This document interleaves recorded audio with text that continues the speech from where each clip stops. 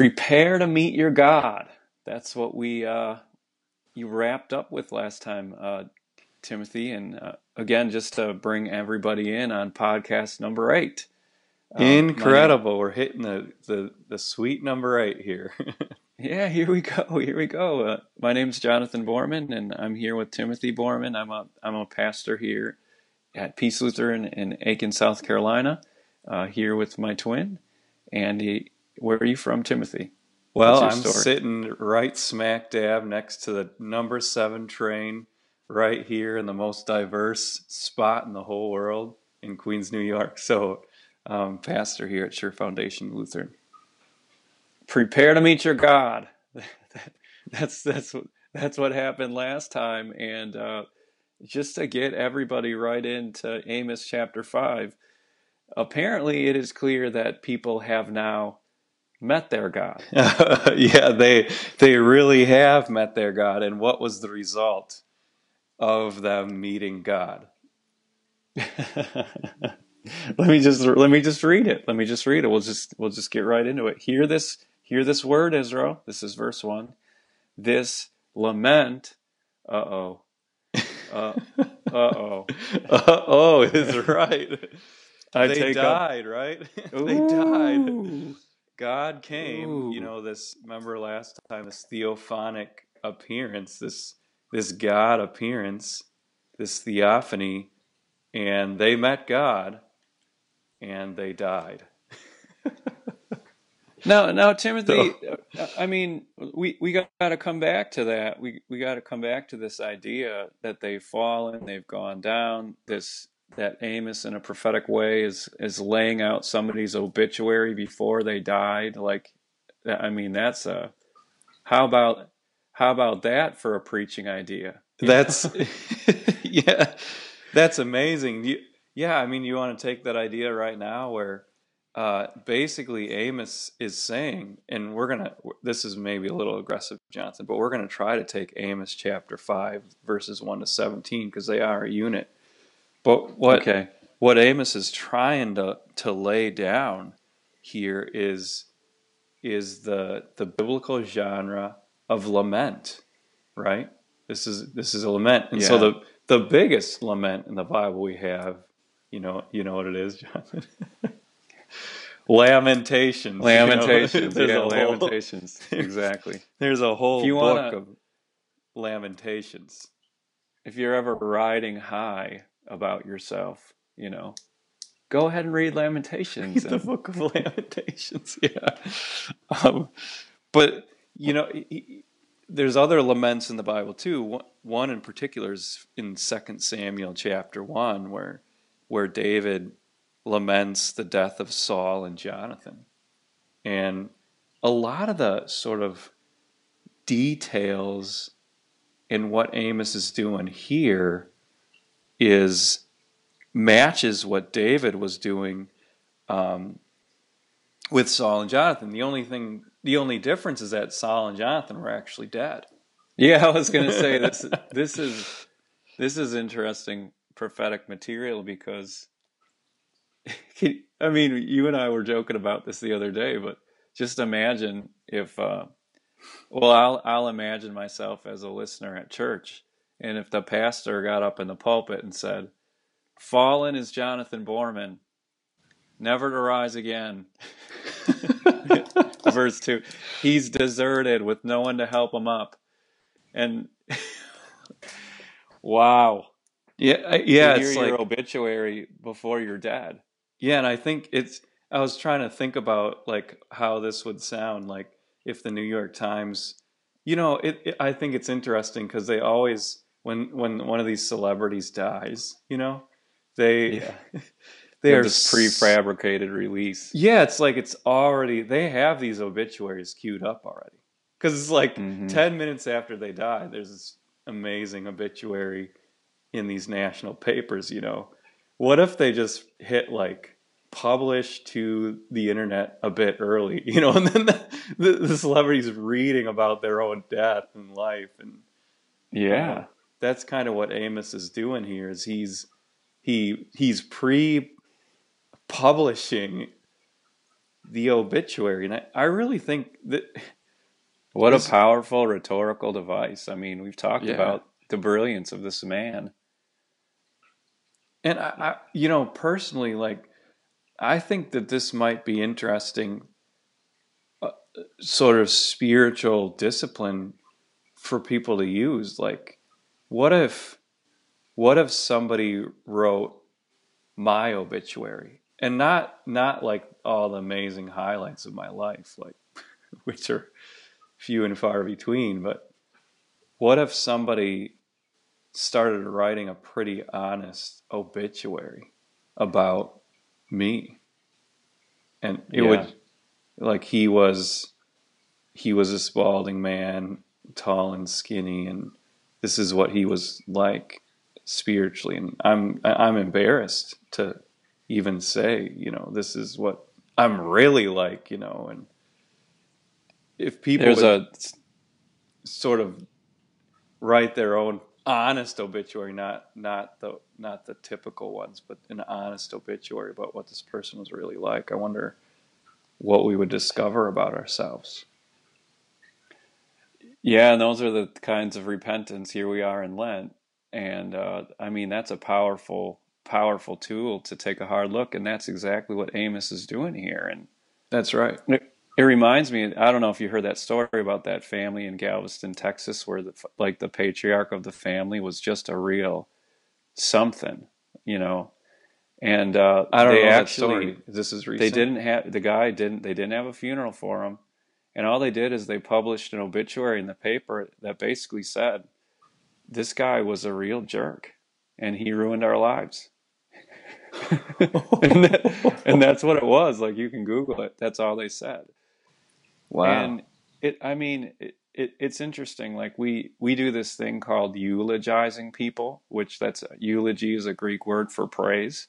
Hmm. And in a way, it's incredible. Now nobody wants to speak ill of the dead, right? Nobody wants to do that. But the truth is, eulogies generally are incredibly dishonest. And They and are. They're that's like what. the biggest.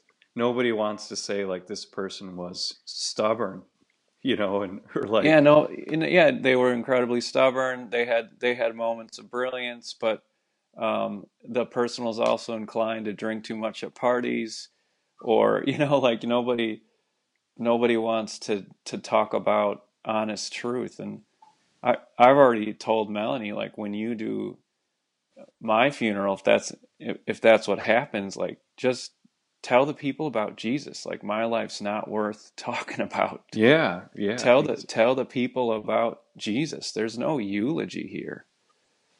Anything, there's nothing good here. Anything, in fact, that has come good out of me is just Jesus. yeah. And what we have here is definitely not a eulogy. Yeah, Like, this is not this is not a eulogy are here. there And any eulogies in the whole Bible? Except for maybe that people David, I eulogize mean, Jesus when he died. There's a yeah, lot of but good things to David say about. David eulogizes Saul in a good way, True. and Yeah. Jonathan. So you have some of that. You do have some of that. Um, Even so so, yeah. Even even so, this so, is yeah, not a eulogy right here. This is a yeah. lament. Now we got to get right here into the middle of it, and we say that on purpose, right? Because you've got you've got what this called, and this is a big technical term that somebody can take home, but you've got this chiasm. And just so our listeners can understand, is actually the heart of the message that Amos is trying to give us in verse 8. So, one of the things we have to understand when we do biblical theology is that people don't think the same way as modern Westerners. Like, when you're taught to do a term paper in high school or in college or something like that, you're taught to lay it out in an outline and do linear thought. But actually, people in the ancient Near East would put the big thoughts in the middle, and then they'd kind of circle around it. Isn't that Work right, the way, Timothy? yeah, they'd work their way out from the middle. And so, yeah, like you said, this is chiasm. There's a lot of chiasm in the Bible. So let's just kind of work our way out from the middle. And by the way, the Book of Lamentations is one big chiasm. So Yeah. sitting right in the middle of that book is the mercies of God. And So you have law, law, law, law, law. yeah. And then right in the middle is the mercy of God. And that's true right here. You have law, law, law, law, law. But sitting smack dab, literally smack dab in the middle of this thing is the name of the Lord. So there's this one phrase. It's right in the middle. It says, the Lord is his name. Now, why do you think that is the very center of this lament or this call to repentance? I'm just reflected back to you, but it's what we turn to. It's him. It's his faithfulness. It's his free and faithful love. It's the Lord. Yeah. It's the Lord who would ultimately send Jesus to take away all sin. So right there is the mercy of God right in the middle of this whole lament. Sitting on either side then is what we call this creational hymn. So we got he made the Pleiades, the Orion, who turns midnight into dawn, darkens into night. So remember last time we talked about this creational hymn. This is more of a decreational hymn. So it's about this participial God, this present God. He's right, doing stuff. Who's doing stuff. And mostly what he's doing is he's decreating. Yeah, this is a scary hymn. This isn't. Yeah. You're like, please don't do that, God. What do you think please is scary don't darken about it, the day into night. I don't really want you to do that. Please do. Darken day into night. I mean, that's like, ooh. He's putting out the sun. Yeah. That's not positive. You know that's what definitely judgment. Then you have this God who's calling for the waters of the sea and pouring them out over the face of the land. So like, God, don't do that. This is a massive flood. Mm-hmm. It's a massive flood, and we know how bad flooding can get, right? Yeah. And I mean, just look to Noah. Ask him about the connection between flood and judgment. Yeah, Moses makes that so clear. Like when you go through that flood account in Genesis, absolutely everything dies. Everything. Except for what's held up by water in the ark. The remnant. That's it. So this is a remnant theology that God's going to preserve those he chooses to preserve. Those who are righteous by faith. That's right. So we have remnant theology here. We have this decreating God.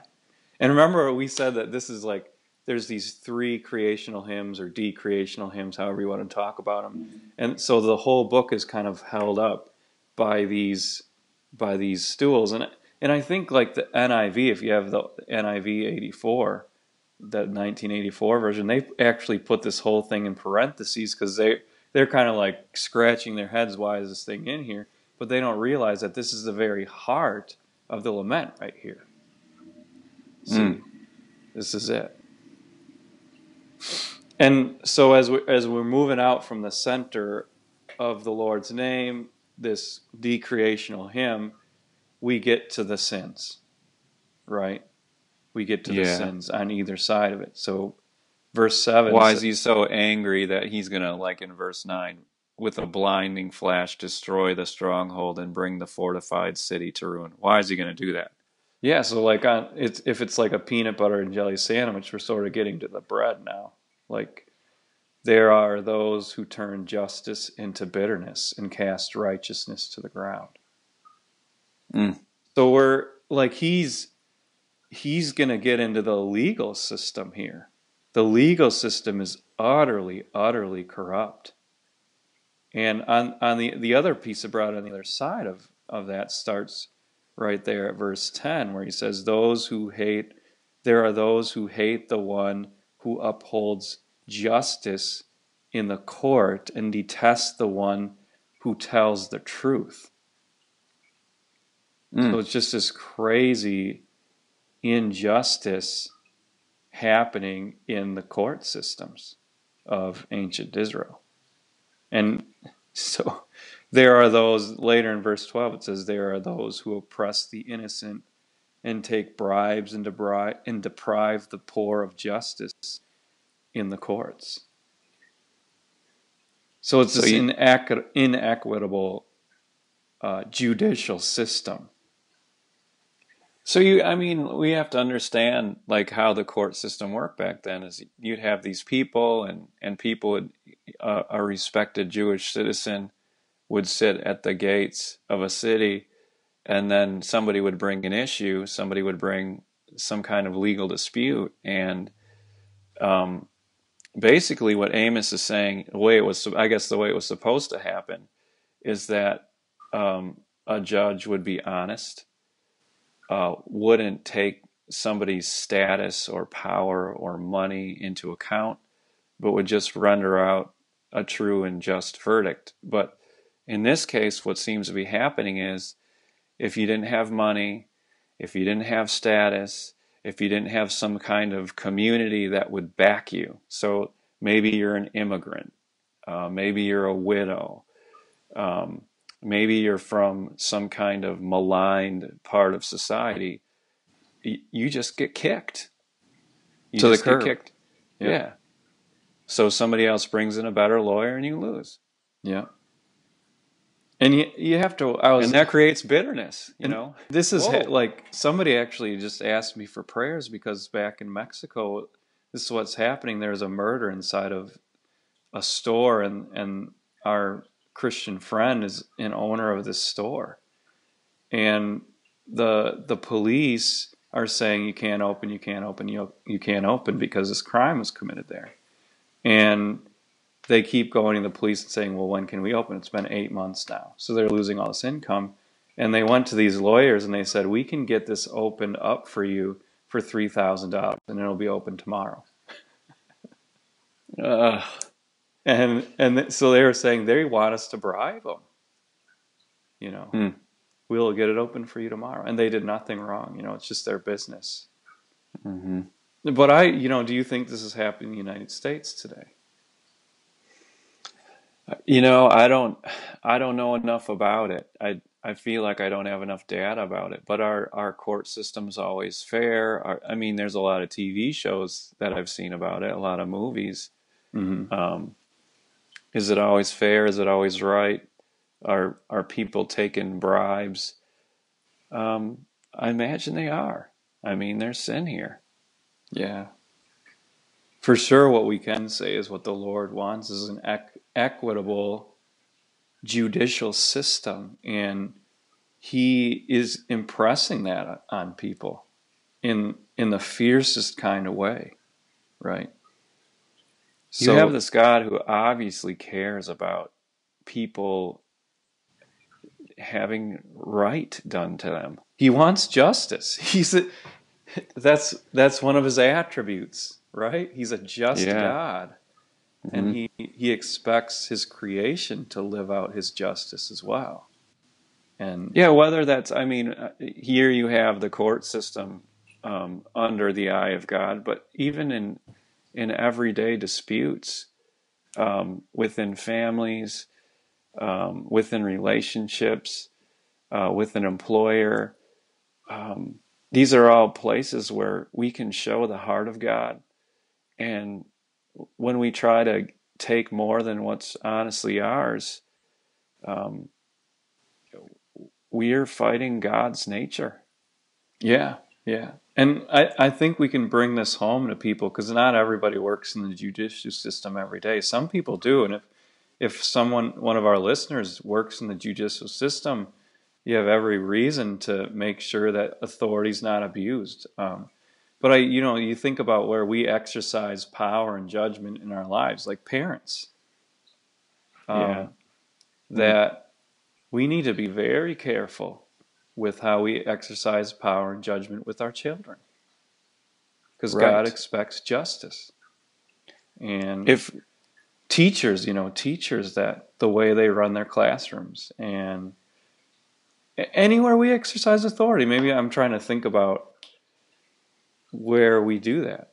Well, we think of typically within theology, we think of three areas or three domains of authority. That's one in the church. So, a pastor, an elder, a church leader, we want to be just and loving towards people. At the home, so you have mom and dad, um, sibling relationships, and then in the working world and in the government. So if you're a business owner, it should be a high priority for you not just to make money, but to also give fair wages and take care of your workers. Exactly. Yeah, that's This is exactly a it. huge point that God would have you do. Hmm. That's exactly it. And so, like, as we're working, if you can imagine, like, this is like a peanut butter jelly sandwich. We've always seen the middle, the peanut butter and jelly. Like, we have the mercies of God. You work out, you see his decreational hymn, and then sitting outside are the sins. Here are the sins. And then as we work out from there, what you have is this amazing, amazing call to repentance. And it's going to be repeated all over the Bible. All over the Bible. So, like, for example, in verses 4 to 6 in chapter 5, seek me and live. Um, do not seek Bethel. Do not go to Gilgal. Do not journey to Beersheba. Seek the Lord and live. He's going to repeat it. And same thing happens starting in verse 14. Seek good, not evil, that you may live. Hate evil, love good, maintain the courts. So there's this seeking that God is calling us to do as we kind of work from the inside out on this chiasm. A seeking and a not seeking, Yeah, so do not seek. Yeah, yeah. do not So seek Bethel, do not go to Gilgal, do not journey to Beersheba because that's not going to get you anywhere, like we have a problematic seeking. Like, people are looking for God in all of the wrong places. It's the original sin, Timothy, isn't it? Isn't that the original sin? The Explain what you first mean. sin was I'm going to try to seek God, or a sort of deification in this tree over here. I want to be like God. I Oh, want to be sure, my yeah. own God. I see what you're saying. And so that becomes a source of worship. We pursue things that we think are going to make us God.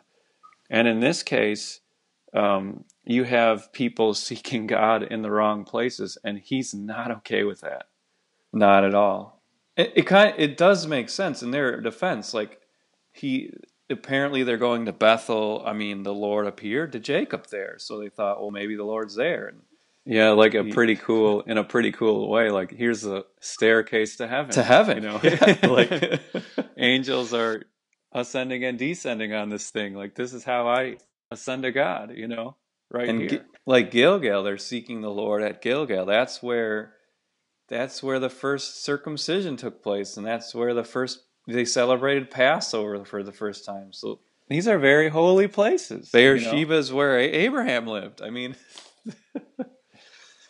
If there's any place or any spot or location or geographical reference, like to know that God is reliably there in a way where you can meet him, like, these are the places to go. yeah, and yet the Lord's saying, I'm not there. Like, where do we go then, Jonathan? Like, how do we find the Lord? Well, let's talk about this. Is Here's he what people hiding from us, or let's look at this from another angle. What's actually happening here is people are in a physical way, and here the physical thing here is a geographical location. They're trying to seek God in a physical. We would in Christian theology we'd call this sacramental approaches to God. Like, I'm going to try to get God in this way through a means? through this way. Yeah, so I'm going to show up at Bethel, I'm going to show up at Gilgal, I'm going to show up at Beersheba, and God says, don't do that. That's not a sacrament. That's not going to work. And Mm-hmm. I think so. What are things that we think are sacraments and like life-giving, God-giving things. And the first thing that, this is just me, and I'm talking in my place, in my culture, in my time, is, and in the South, is music. Oh, like you're moved to this new spiritual level by a Yeah, melody. it's almost like a sort of sacramental mysticism. Like if I feel good about God, and usually what that looks like is you sing a song that's very powerful, very long, and says almost nothing. You know, it says very, very little. And I'm not trying to be mean about it. People have studied these kinds of lyrics and things like that. Um, so it's just empirical what's happening. But people are trying to be, they want to receive God through music. So if I just feel good about God, then God feels good about me. Here in New York City, it's a little bit different seeking of God. People are, they'll call themselves spiritual, but like the newest thing is, it used to be you'd seek God through gaining materials, but now people are seeking God through like minimalism. Like they'll seek this higher spirituality through like getting rid of everything except their iPad, which So I think it's that's funny because minimalism, like right? That the was that rich, documentary on the Netflix that's sweeping the nation. oh really? Oh, I just think it's so ironic. Like only the rich seek minimalism. Like they won't get Yeah, rid of their right. iPad or their MacBook, but they think this is minimalism or something like that. But it's just a return to monasticism. That's what it is. It's What do you monasticism. mean by that? What do Well, you mean by that? monasticism was like an asceticism. It's just this denying of self, that if you suddenly make yourself poor and you live apart from society in complete silence and all of these different things, that suddenly you're going to have this divine sort of connection with God. But Timothy, you can take, look, you can take a minimalistic approach to try to find God. You can try to take, turn something that's not a sacrament into a sacrament to find God. But what we really want to do is to seek God on his own terms. Can I interrupt you for a second just to go back before you Yeah. kind of get into seeking God? But I just wanted to build on that point of minimalism, asceticism, monasticism. One of the biggest churches not too far down the road from me in Queens is actually saying we need to revisit the Desert Fathers. And people are eating this up. Like Oh yeah. if Yeah. we It's go huge out and spirituality these days. if we go out and become monks and nuns and stuff like that, like people are just so hungry for God and they're seeking him in Bethel and Gilgal and Beersheba and they're just not finding him. All the old So ways, like this is how people have found him in the past or whatever, and we need to do that too. it's a return to the same junk that Israel was seeking and not finding. So sorry to interrupt you. You were about to tell us how to find God. Well, God is saying, so this is really what he's saying is, don't seek me on your terms. Don't fabricate your own spirituality. Spirituality is always a gift from God that comes from him his way. And so how do you find him? The way you find him is you approach God in exactly the way he's told you to do it. And this is what he said. He says, take and eat. This is my body. This is my blood. He says, be baptized for the forgiveness of sins. He says, hear my word. Receive my absolution. And so these are true Christian ways of receiving God's Spirit, which is true spirituality. You hear his word.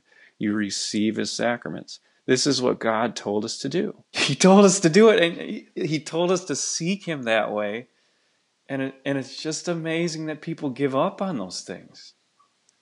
You know, Because like, that's really where the Spirit of God is. That's where He's promised to be. He's given us His word and His promise. I'm right here. I mean, Live.